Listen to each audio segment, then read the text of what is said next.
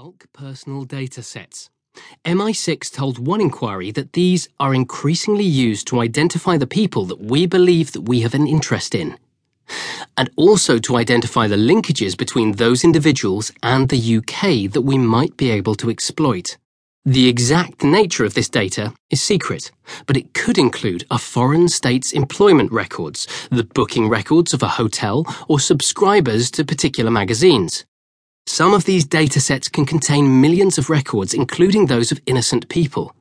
Spies maintain that both acquisition and then access is tightly controlled. Any specific search needs to be compliant with the Human Rights Act in terms of being lawful, necessary, and proportionate. The proportionality test in interrogating bulk personal datasets mean if any query returns too many people, then it is less useful and potentially against the rules. A query might reveal an engineer had money problems. The next step would be an approach. Systems can alert a team when an individual books a hotel. An MI6 officer would wait in the lobby, a crucial method of contact that depends on human skills.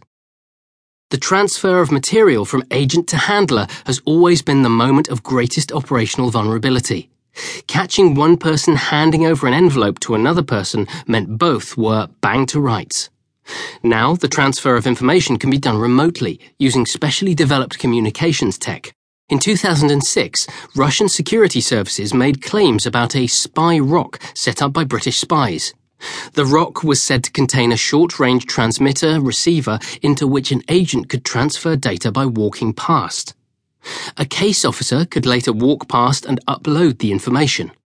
MI6 has always refused to comment, but a senior Downing Street official later said that the Russians had us banged to rights. 10 years later, it's likely communication can be carried out more remotely, minimizing the risk of being caught. Using data offers us a priceless opportunity to be deliberate and targeted in what we do, and thus be better at protecting our agents and this country, Younger said in his first public speech at a Whitehall event in March 2015. That is good news. The bad news is that the same technology in opposition hands allows them to see what we are doing and put our people and agents at risk. Technology helps spies find their targets, but it can also be used by foreign security services to identify British spies and their sources. Stealing secrets also requires keeping them, and that is getting harder. The first signs of that challenge emerged just over a decade ago with the spread of biometric databases at international borders. Once a faked passport might have been enough to build a cover story for an MI6 officer travelling to meet an agent.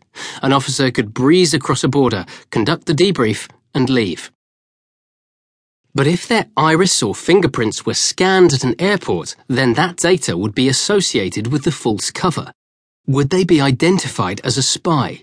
The old days of using a simple cover to meet agents abroad were passing. The next challenge was social media.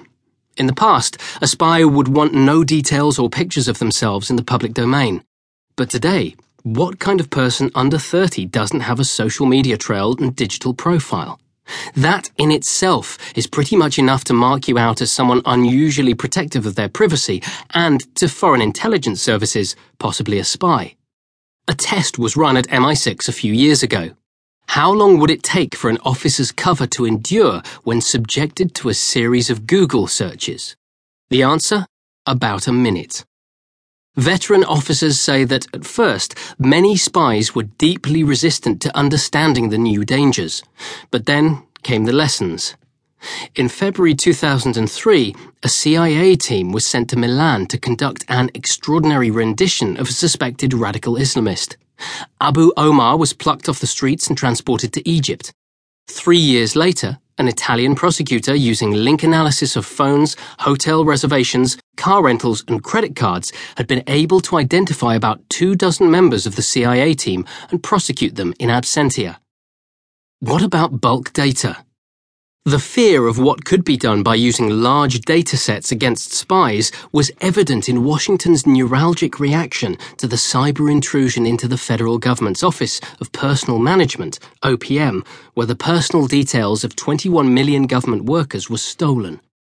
The personal details of CIA officers and other spies were not listed.